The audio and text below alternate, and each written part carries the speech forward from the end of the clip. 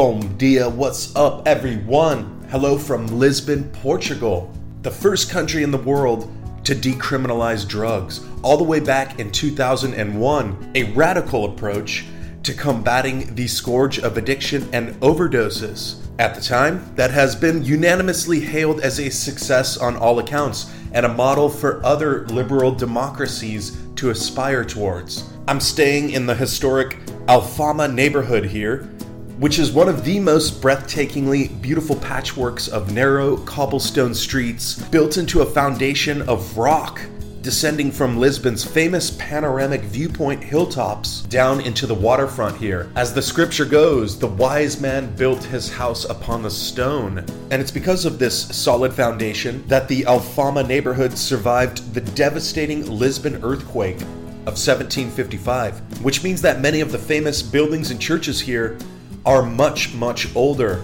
than in other parts of the city, some dating back to the 15th century. It's a truly spectacular location, and I'm very grateful to have an opportunity to experience life here for a few days.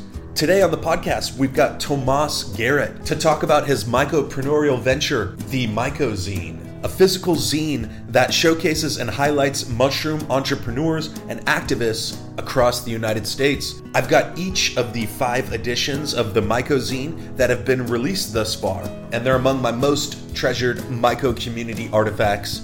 I've got one more day here in Lisbon, and I'm going to get out and explore this Alfama district a little more extensively and grab a tiny coffee, because they're all espressos here when you order a coffee, as well as an iconic pastel de nata, which is a Portuguese egg custard tart pastry. We'll see what the day brings. Thanks so much for joining us here. Please consider rating and reviewing the Mycopreneur podcast wherever you're listening. Every review truly helps. This podcast is brought to you by Microboost, MyCroboost. I use their functional mushroom products on a daily basis. Got the cordyceps and lion's mane, got the reishi, got the turkey tail, and you got it in many different forms too. Capsule form, gummy form, and my personal favorite, the mushroom coffee from Microboost. Staying dialed in with a functional mushroom regimen on a daily basis has helped fortify my immune system and keep me afloat and pumping. I encourage you to check them out and to try their mushroom products for yourself. That's Microboost. That's MyCroboost.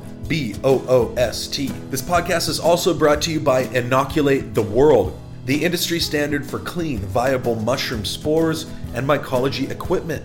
Go get yourself some spores and associated materials and merchandise at inoculatetheworld.com. All right, everybody, without further ado, let's get this show on the road.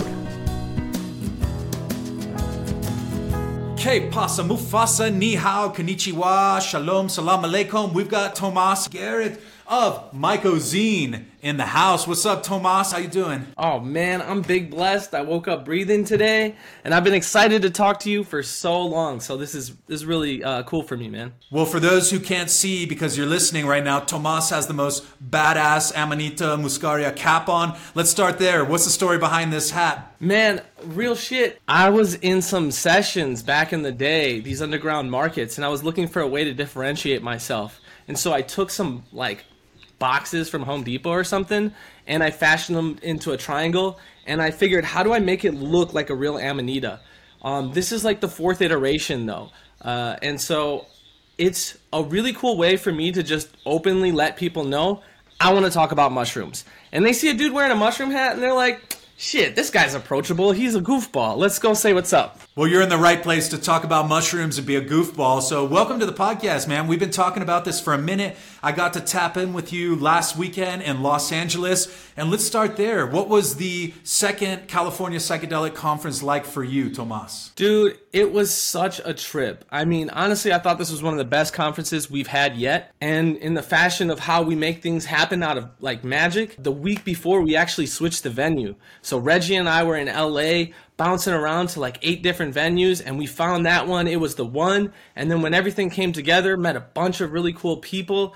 It was really psychedelic, man. You know, I've been to both of the conferences, and my favorite thing, bar none, about them is how much you guys as the organizers lean into the community. It doesn't feel like there's this delineation between like presenter and audience. Obviously there are panels where that happens, but there's way more confluence going on. There's way more of an open exchange of ideas, people networking, people hanging out. And in one case with the fishbowl conversations that Mike Margolis was running, the audience was actually integrated into the panel, and there was no separation between audience and organizer. And it's just something really special that I think is something that I hope more people get to experience. So I hope y'all never stop doing conferences, and thank you for inviting me. Oh, 100%. And I'm just so glad you can make it, because I know you've been on this massive tour going all over the world, and I know you need this rest. So I'm so glad you made it back to Chiapas, but you were able to make it out and hang out with us. Yeah, man, like that ability for people to come together and organically talk about mushrooms, it's one of the things that I live for, man, because most cultivators and most people who talk about mushrooms, it's a solo journey. You know, they're figuring out a lot of this stuff by themselves. Sure, they'll go on Reddit. Sure, they'll go on Instagram or whatever. But most of this has to be kind of hush-hush. And so when we have these conferences, people get a chance to step out and just be like, hey, this is me. That authenticity, man, that's the real deal. And you've been really integrated with the mushroom community for a minute now. And one of the things I've seen you're doing is you're taking people on forays, right? You're going out morel hunting, and you're posting Instagram clips of you guys foraying and going with these groups and educating people. How'd you get started doing the forays, and what does that whole community scene look like for you these days? Me and my sister were just up at Grizzly Peak one time, and we'd been really excited about mushrooms because Ian and I had been working with Reggie at this company back in 2019. We just started talking about this stuff, and we were like, fuck, let's just go look for some mushrooms. And so we just like climbed up a hill, and we're like, oh, they're right there. Oh, they're right there. That was like my first real foray of just bucking around and going in the woods. But then when we had an event in Arcata, this crazy cool dude, Humboldt Fungi, he's like one of the headiest cats I've ever met. And this dude's just like, you know, I like I like the magic and whatnot, but really I'm just trying to get people to go out in the woods with me and look at the real mushrooms. And I was like, damn, dude, you get the point, man, like get in nature. And then so in addition, I think it was 2 was the first one that I started putting in people's like foraging stuff. And I included people from the community and what they foraged. And then when we got to edition 3, I had like a little bit of foraging in there. So we got Mycozine mushrooms put in the puff balls. But then at 4, we actually got some submissions from a bunch of different foragers. Like Desert Alchemist, somebody that I met at the last LA conference. We got Spawning Around, El Firefly. She's an amazing forager who took me and Ian on this like foray and food thing in the woods where we had these amazing, what were the pickled fennel? Yeah, just a bunch of cool people. We got Veterans Walk and Talk on here, Wumbo Myco, and it's evolved now. Like you said, I'm now going on forages and whatnot. And so this is like the rough draft printing of the newest edition, but I actually now have QR codes where you can like scan into them and see our foraging adventures that we've gone on.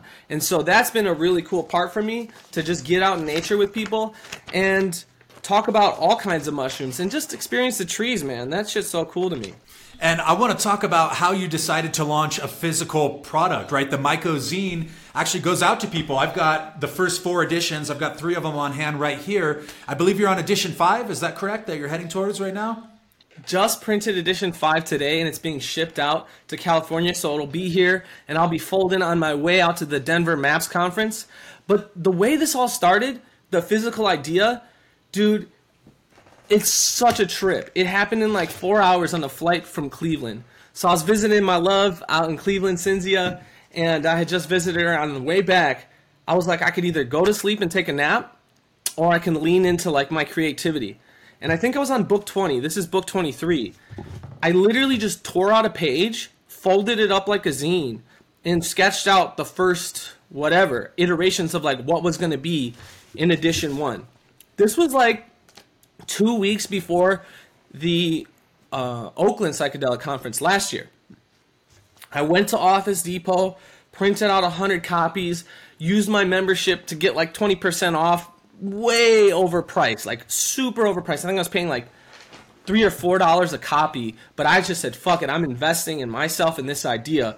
And I was at the conference literally folding them up, trying to get to 100, writing them on it, because I thought it would be a fun way to have a memento for the conference. You know, it said Oakland Psychedelic Conference, and I wanted people to have something that was tangible, that was didn't take too much attention span. I mean, this is 6 little pages. You know, in the age of the internet, everybody has like a 2-second attention span. So I printed out 100 copies. They weren't cut right. It was just pieces of paper. And the reception was so much love that I said, you know what? I think we can do this. So I started looking into more and more supply chain things, like how do I get better printing? And I print them back in Wisconsin now. I got them on better paper, cheaper, higher quality. Now I developed a team to help me out. Got my buddy Ian doing a lot of the background digital work. But it was really all because every time we go to these conferences, man, people would be like, yo, this is incredible. Like, how do we get to talk about mushrooms? Like, how did this happen? And this is amazing. When do we get to do this again? And I'd look at them and be like, see you next year. And it's like, wait, but what do we do in between?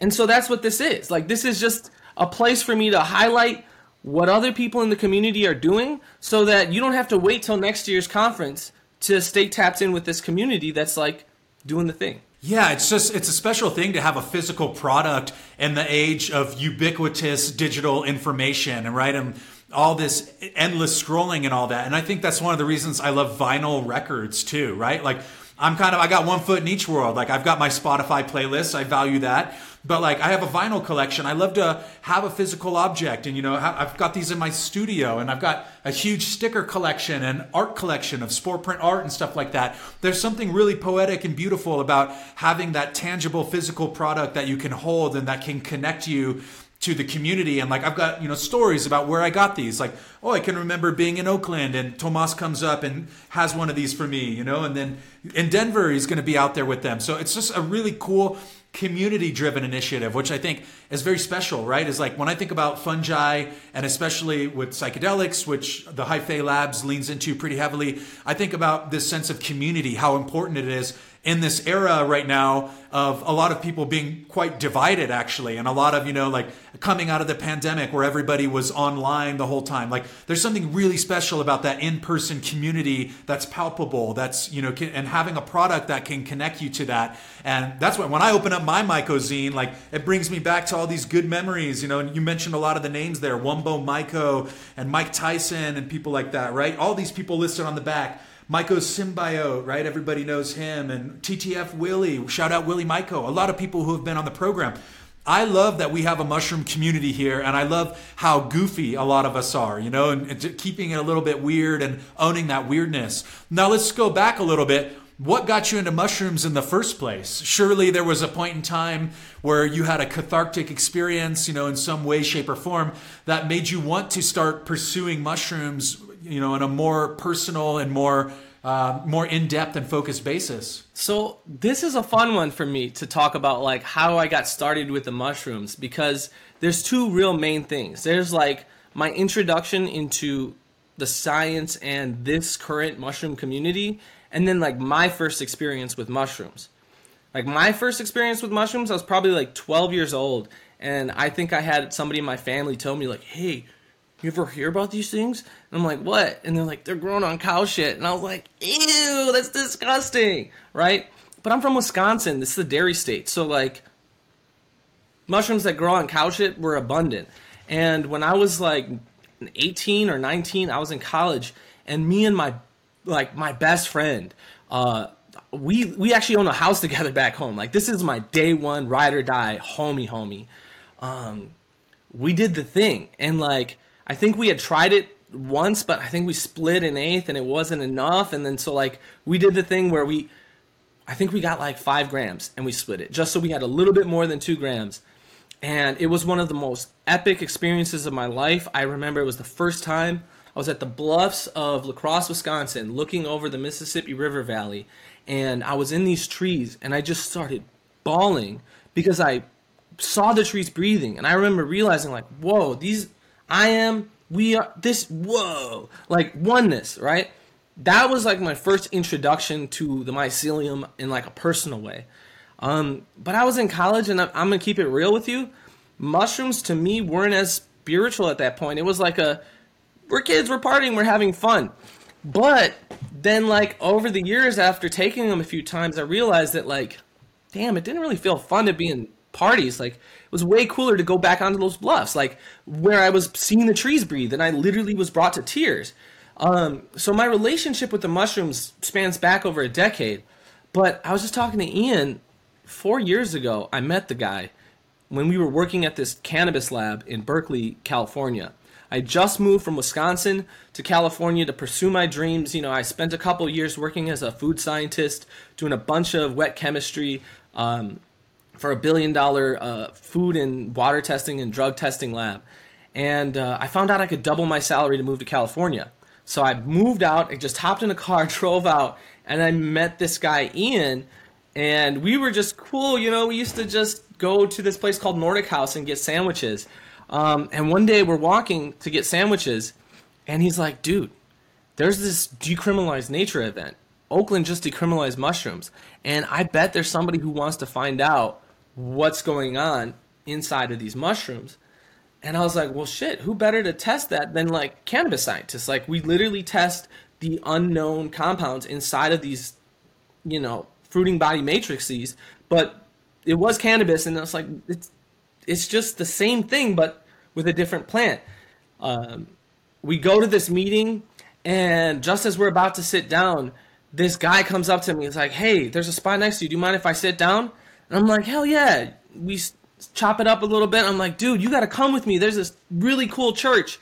Well, that guy was Reggie, and that church was Dave's church, and the rest was kind of history. Because the next time I saw dude, we were in Jamaica talking business about how we were going to, like, introduce this to the world, this whole concept of testing psychedelic mushrooms. So, sorry, a little long-winded, but that's how I got into the mushrooms. Yeah, that's pretty fortuitous, right? That you got to come into this incredible network that you're still rocking with in a lot of ways and still actively building with.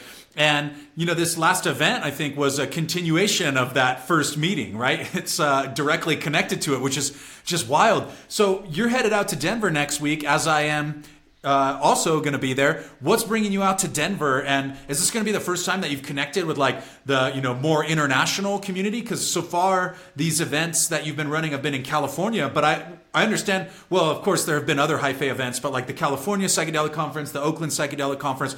But I understand that the Hyphae team is working on going international. Is that something that you're able to talk about a little bit, about this kind of vision to maybe start holding some more conferences and events outside of the United States? Yeah, man. I was actually just talking to Reggie yesterday, and he goes, you know, we got the lineup of what we're doing this summer. You know, we're going to be bouncing around. I think he's going to be in Vermont. We'll be in Minnesota. We'll be in Denver. We'll be at Mycofest in Pennsylvania. He's like, we're going to throw the Oakland Psychedelic Conference, and we're going to do the national conference in D.C. But after that, no more America. We're going to Jamaica. And so he's the type of guy to do these things a little last minute, or like keep the anticipation building. I mean, he's planning along the way, but it's mostly need to know, you know? And so all I know is we're going to Jamaica next year. When that's going to happen, I would imagine spring or summer, but it's about damn time, man. Like, we've been in, I think Ian and I were counting the other day, I think we got like 9 or 10 different places we've been from coast to coast, from Arcata to Portland to Denver to Oakland and LA, but even in DC and New York and Pennsylvania. So I think it's about damn time that we expand out to the international community. Yeah, man, I'm pumped because Reggie had shared that with me as well. And I thought, let's go. Like, why not? There's such a global community of fungi advocates too, and people working with it. And there's a lot going on in Jamaica, as we all know, where psilocybin mushrooms are fully legal and have had the world's first legal psilocybin mushroom industry, not counting Amsterdam, which outlawed fruiting body mushrooms in like 2008, right? And they still got the truffles kind of in that loophole. But if you're looking for psilocybin mushroom and a legal industry around them, I think Jamaica is probably the number one place you could go for that, as a lot of us know. Now, let's loop back to this testing a little bit, something that Hyphae Labs has been at the vanguard of. I didn't realize that you and Ian had this 4-year history and that you come both from the cannabis background. I'm familiar a little bit with some of Ian's stories since he's been on the podcast. But this is something that comes up a lot, more and more. And I was wondering if you'd want to talk about this Guardian article that recently came out. And I don't know if you had a chance to read it, but essentially it was kind of a clickbaity, fear-mongering piece that was talking about how dangerous the gray market for mushroom products are. And my initial reaction was one of, this journalist is not very connected to a lot of what you guys are doing and what many very competent and ethical operators are doing in the space, which is testing compounds. And they really took this reefer madness, hysteria inducing line of like, when you get a mushroom chocolate or a mushroom product, you don't know what's in it. And actually these have been proven to be research chemicals. And that certainly exists. But I think that what Hyphae Labs is doing and what a lot more, what more and more scientists are doing is a direct answer to that. So how has that whole process gone for you of like testing, being at the vanguard of mushroom testing? And if somebody was really concerned about, a chocolate they got or whatever, where would you advise them to get that chocolate tested? That's a really complicated question for me to answer, but I'll try to keep it as simple as possible. Because one of the reasons why we even started this testing was, before this happened, you just got mushrooms. And it was from a guy or a girl, whatever, but that either acquired them somewhere, grew them in their closet. There was no real quality control behind it. It was just like, got a bag of shrooms, And so, same thing with chocolates. Back in the day, you really kind of just got to trust your source, or you got to find out who's producing these things. And so, unfortunately, the reason why the hysteria exists is because, much like in the cannabis vaping industry, there was these things called dank vapes, right? It was a legitimate brand, but then it got copied to the nines. I mean, everybody just bought these boxes and started stuffing their own stuff in there. And so unfortunately, that's happening within the mushroom space. But what's really cool about the mushroom space now is there's actually reputable product makers. Like Humble Mycology makes some super bomb chocolates. Wusa makes some super bomb chocolates. Humble Fungi makes some super bomb stuff. You know what I'm saying? And those are real people that you can get to meet. And so that's how you can trust it. It really starts with developing those relationships. But then when it comes to testing, now there are labs that are including us, working to create chocolate methodology so we can find out what's safe in there. But honestly, the best way to go about it is just to know your sources as best as you can. And frankly, if you can grow them yourselves, that's the only real way to make sure that the product is safe. Because you're the one putting your love into it. You're the one knowing, am I cutting corners to make sure that whatever capitalistic gains I'm trying to make are happening? Or do I just want this experience of self-reflection and diving into my own psyche for myself? So it's a double-edged sword because there's totally people out here trying to capitalize. There's totally people out here who are putting in research chemicals and doing that.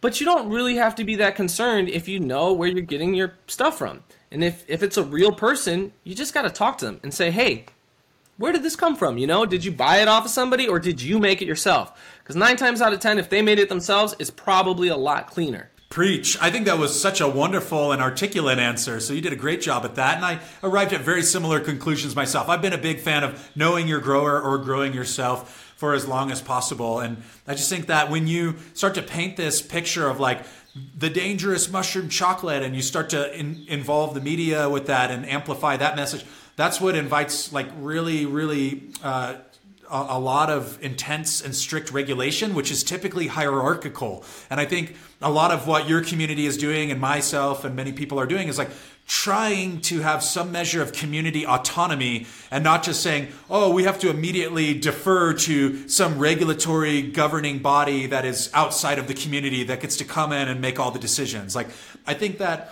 investing in creating community structures and transparency as much as possible is going to be a net win for everybody. And, frankly, I think the Hyphae organization has been at the vanguard of that too, as far as, involving the community, listening to the community and responding in a lot of ways. So kudos to you for that one. Now let's talk about how the Oakland community has been impacted since mushrooms were decriminalized. Because, as Reggie has said, he thinks that Oakland is the mecca of mushrooms. There's a lot of mushroom use, certainly more than in other jurisdictions in the United States. Like there's probably a lot more mushroom availability and use in Oakland than there is in a smaller Midwest town or something. So I'm just curious, like how have you seen the community positively grow, and are there any concerns that you've noticed over the last couple of years? Just like, what has the growth of the Oakland community been like since mushrooms were decriminalized? Well, I'll put it this way. I'm like the mycelium. Like, I really try to be like the mushrooms and get everywhere, sporulate, get underground, get overground, all of it, right? And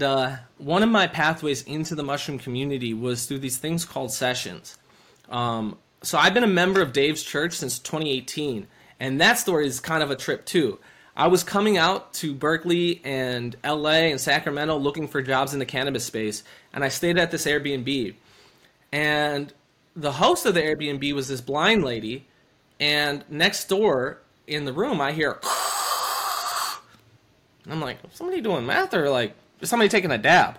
I go to the next room, and sure as shit, this blind woman is just like ripping a fat dab. And I'm like, yo, that's crazy.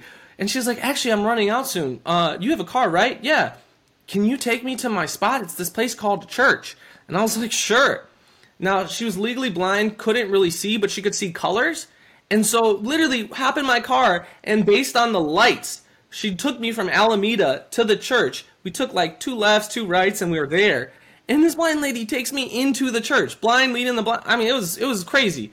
I walk into this place, and it became like my local bar. Like, I was still going to a business school, getting my MBA in Wisconsin, because, long story short, it was cheaper to still stay in-state tuition in Wisconsin and fly back and forth than it would have been to go to school in California. And so every Wednesday, I'd be in the church, rolling up some blunts, zooming into class, doing accounting homework, and that was my spot. And then maybe 6 months, 9 months into being in the church, Dave knocks down the wall, expands the church a little bit, and they had these things on Tuesdays called sessions. Now, one of my homies at Vibrant Minds, another amazing mushroom company, my boy tells me, like, yo, you got to come on Tuesdays. You pay like $10, and then there's a session. And there was like 5 vendors who came in and like undercut Dave's prices. And I was like, what? I can get even cheaper, better weed? And like, mushrooms? What? But they weren't selling mushrooms at the point. And I was like, this is crazy. So I followed a couple of the vendors, and then I found out, like, whoa, this isn't the only session.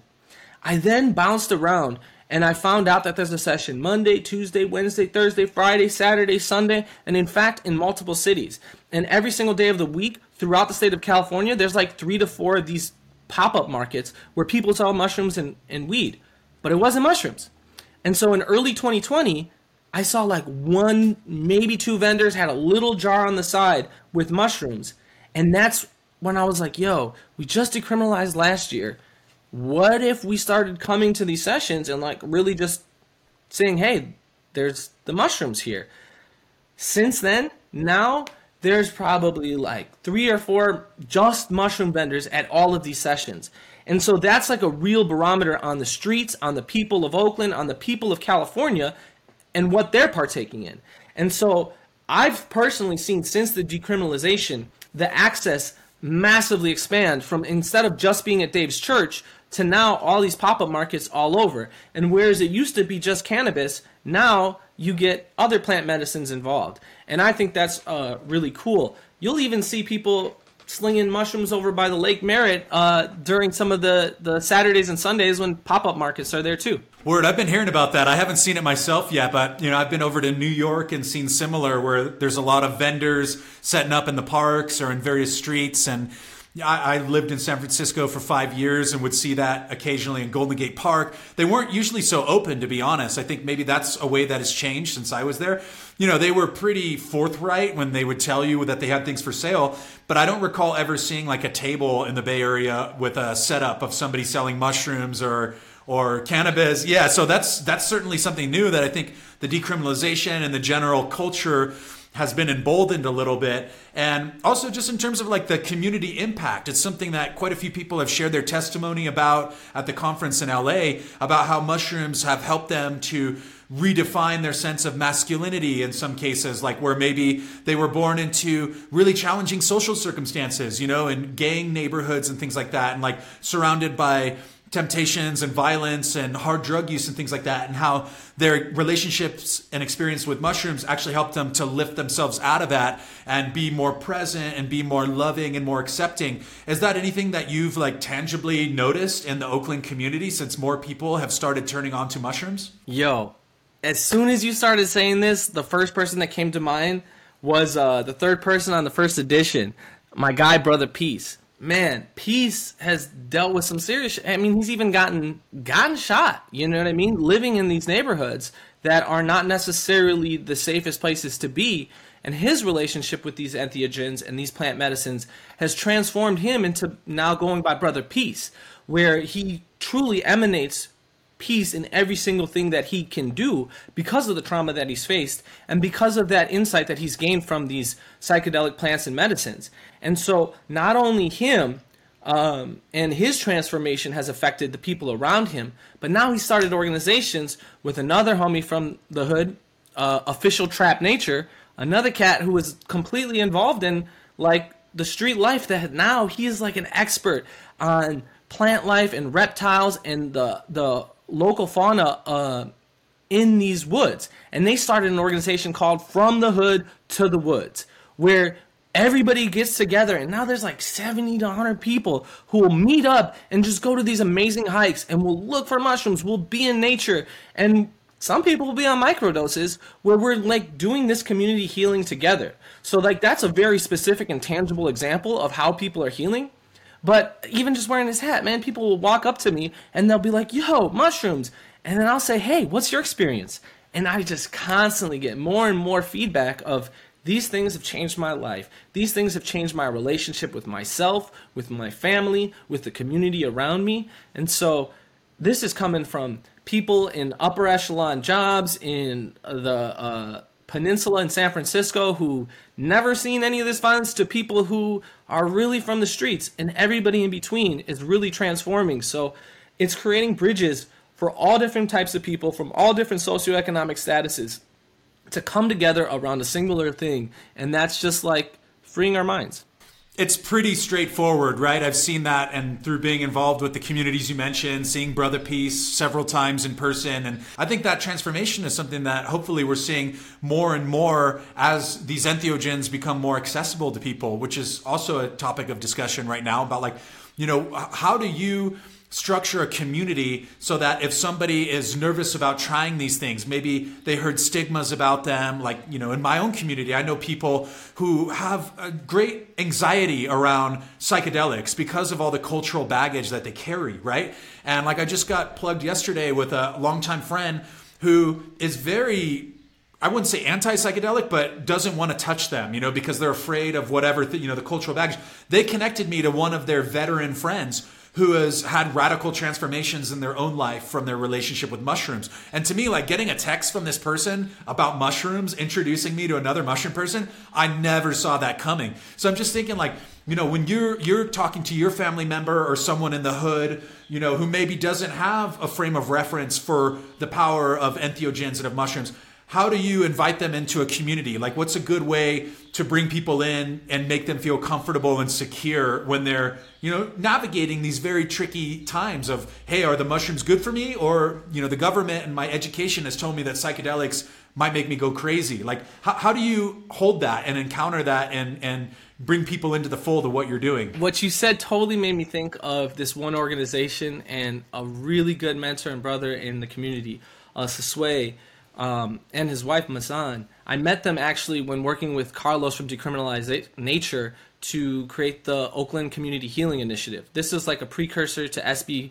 519 and now SB 58. And actually you could see us featured on, I think it's like Michael Pollan's How to Change Your Mind on Netflix.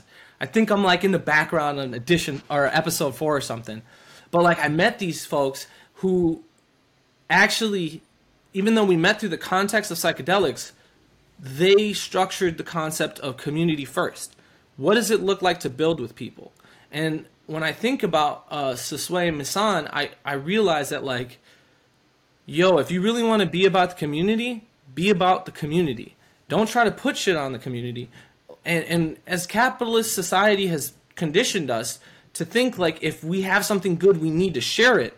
But sharing is actually a process. And to share with somebody, you actually have to build with them first. You know, you have to actually build these relationships and hold space for people before you start asking them, have you tried this thing? Do you do this thing? Da, da, da, da, da.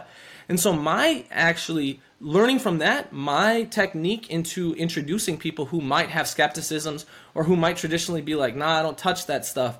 Like, I'm cool on weed, you know?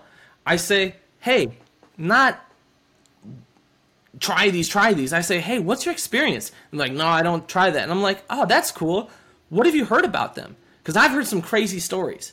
And as soon as you make it relatable and say, yo, there's been some weird things that I've heard too, but like, I just like talking about them. What's your experience?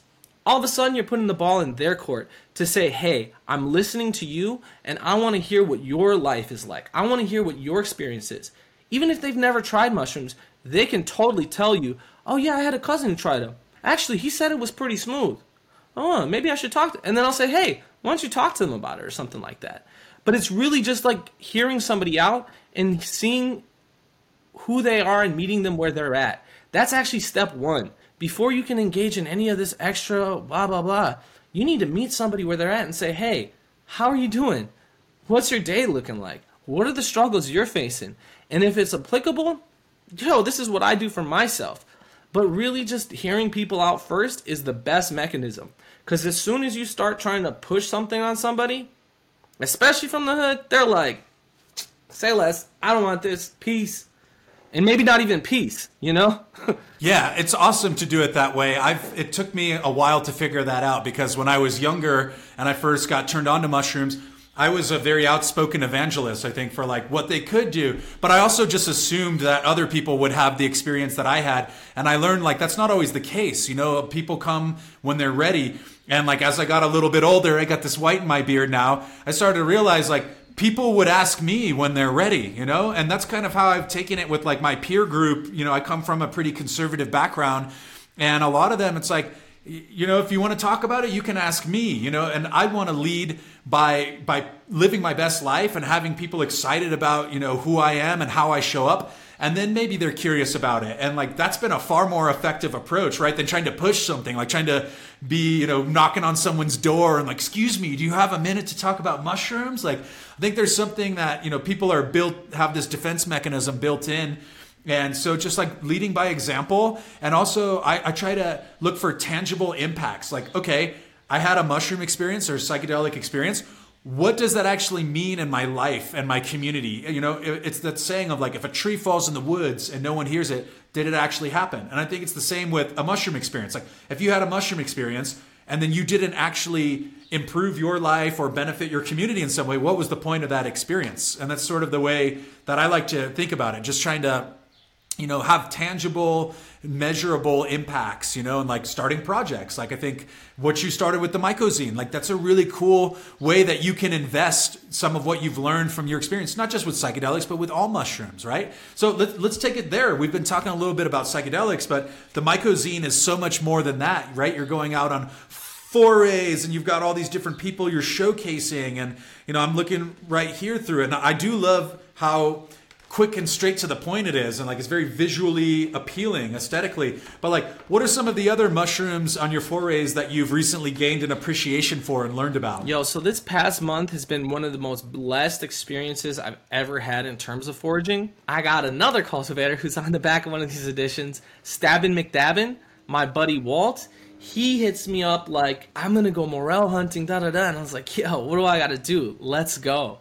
And so me and another buddy of mine, El, we drive out to pick him up in the Central Valley, and we drove up to the El Dorado National Forest. Bro, we found like 2.5 pounds of morel mushrooms. We were just boom, boom, boom, boom, boom all day. And these are supposed to be some of the rarest mushrooms, the hardest things to find. They sell for a ton of money in the markets. Completely legal, edible, delicious mushrooms. And then at the end of a full day, like, I was driving and it was like probably like 4 o'clock, and I was like, you guys, I think we should, you know, keep it moving because we drove so far out here. And then I was like, we can stay for a little bit more. And both the guys were like, yeah. And so we stayed till like sundown. And as we're walking back to the car, we found like 10 pounds of Spring King boletes.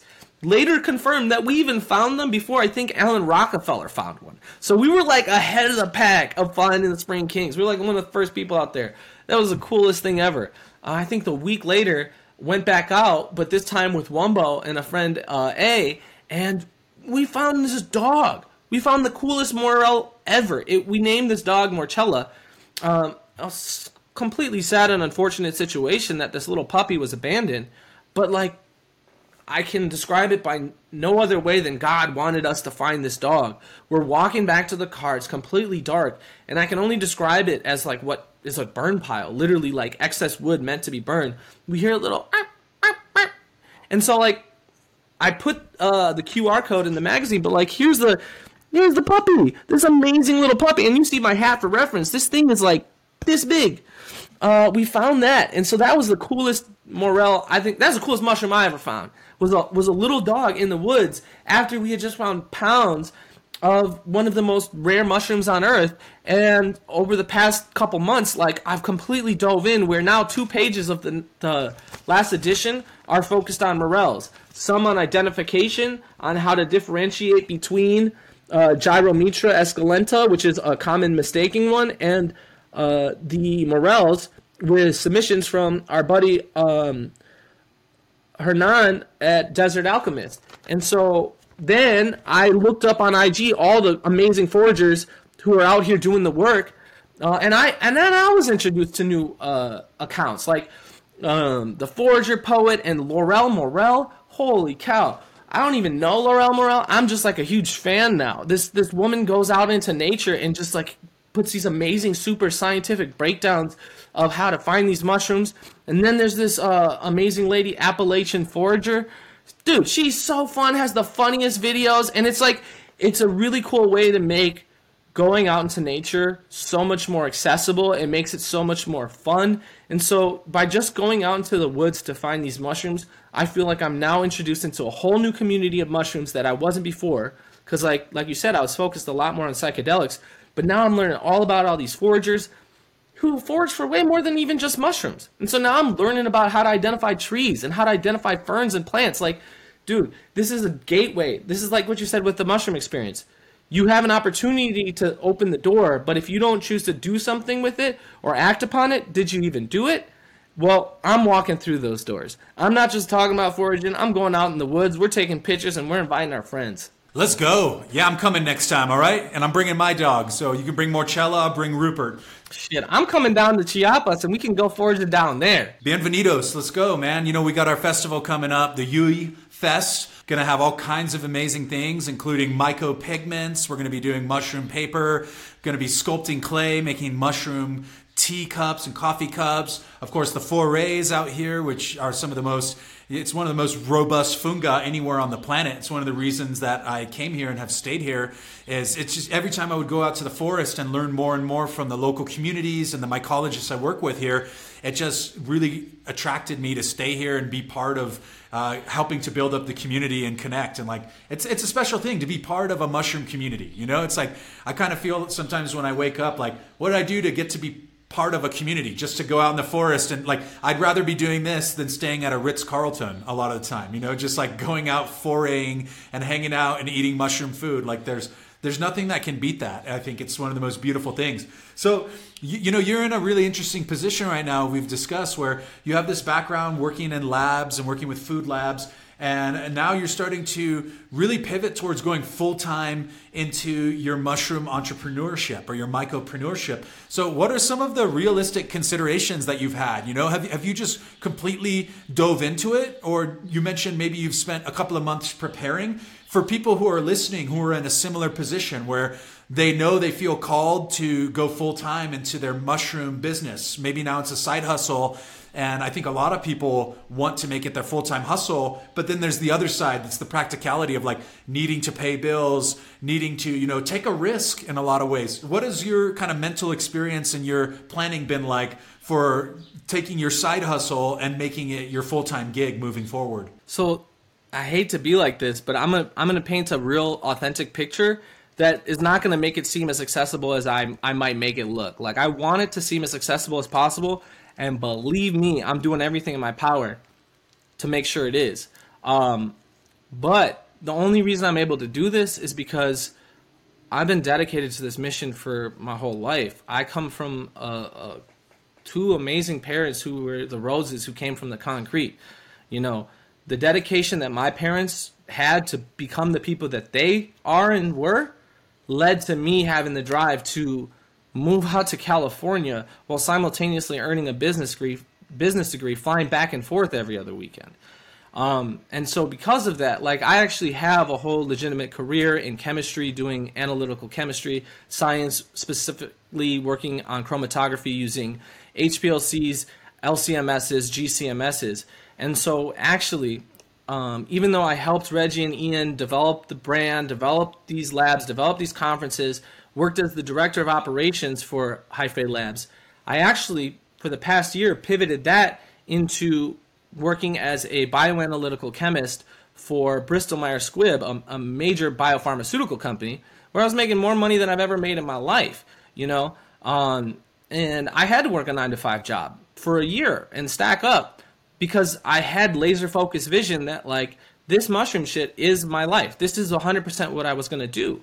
And back in 2018, when I was going to business school and talking to entrepreneurs who had made it, some of them were just real with me. They were like, look, chasing the dream sometimes looks like starting a business, you're not working out, going back to work, stacking up because you know what's not going to work, and then diving back in. And so to actually bootstrap my organization, to bootstrap my ideas and make sure that this is organically what I want it to become, I had to put in the time, I had to put in the work and actually work, stack up so that I could have a little runway, so that this summer when I knew the time was right, you know, I would be able to do that. But the idea that you can just, like, dive in and forget your responsibilities, well, I don't know if you know about the Bay Area of California, but it certainly ain't cheap, you know? And so realistically, it does look like focusing on what you are already good at, focusing on what you have already developed and contributing to the world, and then being laser focused and taking notes to, like, understand how it is you can put yourself into position to do the right things. And so for me, it looked like working at this biopharmaceutical company, which I would have never imagined, man. I'm like anti-pharmaceutical, anti-this, but I thought, hey, I'm doing cancer research. At least it's not opioids or something. And I actually learned a ton. I learned a lot about how corporate infrastructure works at these mega corporations with hundreds of billions of dollars. I mean, it's night and day. I come from both ends of the spectrum when it comes to labs being completely well-funded and also having not even redundancy of instrumentation. Like, we're just doing the best as we can with what we got to, oh, you got a problem? Throw money at it. It's crazy. And that was my path to getting ready for this. But it's also just dedication and understanding that, like, yo, you're going to get knocked down, but just stay committed. And if you really trust the process, if you really just keep doing the thing, absolutely it can work out. But there's no way I make it here without the support of community, without the support of friends and family. Like I said, me and Ian and Reggie met like 4 years ago, and we still kick it. We're still kicking it. And that's, I wouldn't be here if I wasn't friends with these people. You know what I mean? So straight up. You know, there's something really noble in giving a lot of time, you know, being around, staying in the game. And sometimes that doesn't look like the sexy internet entrepreneurship part. Sometimes that looks like getting a full-time job. And I really in earnest started pursuing location independent entrepreneurship in the media space specifically really back in 2012. Right. So there's this idea of the overnight 10-year sensation where it's like, it looks to some people where they're like, oh, you just made it happen so quick. It's like, yeah, but you didn't see 2012, 13, 14, 15, you know what I mean? And like, there's a lot of years, like I was teaching high school and similar to what you described, like teaching high school wasn't my dream gig, you know, getting a lot of criticism from 14-year-olds and, having to show up and like, that was tough, man. But I knew that it put me in a position to continue to hone my skills, to continue to stack. I started a video production business with my wife on the side in 2017. So like, having a lot of gigs, I've worked some pretty gnarly gigs and some pretty thankless jobs, as I'm sure many of us have. But like, you stick with it and you stick with it. And then when something starts to open up and you start to build yourself some runway and you have some life experience, etc., like that might put you in a good position to really pursue this. And it's something that I think is worth discussing. It's one of the premises of this podcast is like, yes, if you want to be part of the mushroom industry, if you will call it that, or like make money off of it and be sustainable, doesn't mean you have to be this total cutthroat capitalist, but it means that you have to have some sense of business acumen and entrepreneurial acumen if you want to be sustainable. Because by the law of numbers, a lot of organizations, brands, companies, etc., are going to start. It's going to be really tough to make it past year 3 or year 5 or whatever. So it's good, to paint a realistic picture. And by the same decree, there's nothing wrong with keeping it a side hustle. If that's just like, you don't have to be a mushroom entrepreneur or a mycopreneur. It's something that a lot of people are interested in doing. So what is the, best practices and the realistic portrait of what that looks like? I think you just painted a pretty good example of it for all of us. And we're getting now towards, I guess, the end of my line of questioning. I just tried to keep this real authentic and cool with you. Like I didn't prepare too many questions in advance because I just want this to be like a conversation between friends who are kind of on the same wavelength, and a lot of cool stuff has come up. And the last question I always like to throw out there is what's coming next. You mentioned that Hyphae is looking at an international festival in Jamaica or some series of events in the near future. You've got the DC conference. You're actively doing analytical testing. I'm sure you've got Mycozine issue 5 coming soon to a mailbox near you. I hope to get my copy in Denver. What else is going on for you over the next 6 to 12 months that people can look out for? I'm really trying to lean into the Mycozine and make sure I can develop this brand and hopefully, start to establish the members of a team who can help me contribute in a meaningful way. One of the biggest things that I've done as a marketing technique with the Mycozine is to shout out people from different sides of the country so that we can really myceliate like grain-to-grain transfer. Dropping 1 point here, it might take a while to myceliate. But if I can hit people all over the world, we can really combine and do this together. And so actually, in terms of the Hyphae Cup, that's going to be one of my major focuses. I'm going to be pairing Mycozine with Hyphae Labs to structure the biggest cup we've ever thrown. And we're going to be having collection points all over the country. And we're really going to be looking into how it is we can take all of this data and make it into a meaningful and digestible set of information. Sometimes the science stuff becomes way over people's heads, and I jokingly refer to scientists as fart sniffers, man. I mean, I got these degrees. I'm completely qualified in terms of this academic shit. I got a couple degrees, and I didn't get them in like easy subjects. I got a whole ass chemistry degree, but I don't believe that information should be gatekept. I don't believe that information should be reserved only for people who have some paper that says that, oh, I'm a scientist. No, man. Citizen scientists are totally what's up.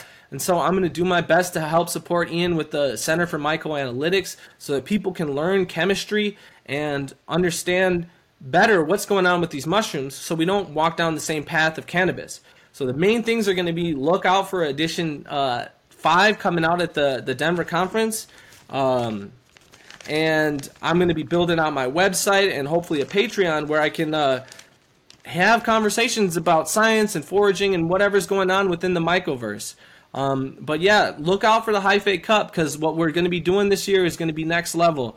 And I can't wait to just engage with more people in this community and talk about mushrooms, foraging, recipes, artwork. Like, one of the things I kind of skipped out on is, dude, I found somebody who makes glass mushrooms. Like, they make artist designs in like studio stuff with mushrooms. This is a guy from St. Louis who paints mushrooms. It's way more than just the physical things. It's the idea and it's the ability to just come together. And so stay tuned. Go to themycozine@gmail.com. Send me an email with your mailing info, and I'll be sending you a copy. Follow us at Mycozine on IG. And yeah, just grow with us, man. Like William Padilla Brown at Mycosymbiote says, let's grow. Let's fucking grow. Tomas, thank you so much for coming on the Mycopreneur podcast. I'm a huge fan of what you're doing. Count me in as a continual supporter for the rest of the Mycozine career, wherever it goes, man. I can't wait to follow and see, and I'll see you in Denver very shortly, okay? Oh, all the love, brother. Like, for real, this has been so awesome, and I'm mad grateful that we got to do this. And now that we got through the thing, we get to spark the celebration. Cheers. Thanks, everybody. Nice to have you all here. And go follow the Mycozine. You'll be seeing it on Mycopreneur as well. So peace, homie. And that is a wrap. Thank you for sticking around to the bitter end. It's very sweet of you to commit so thoroughly. Don't be a stranger. Let me know what you thought of this episode. And please consider checking out the substantial backlog while you're at it. You can reach out to me via email, mycopreneur@gmail.com. or hit me on any of the numerous social platforms that I'm currently active on. At Mycopreneur Podcast is the handle on Instagram and Twitter. Thank you all very much for sticking around. Have a wonderful day. I'll see you back here next week on the Mycopreneur Podcast.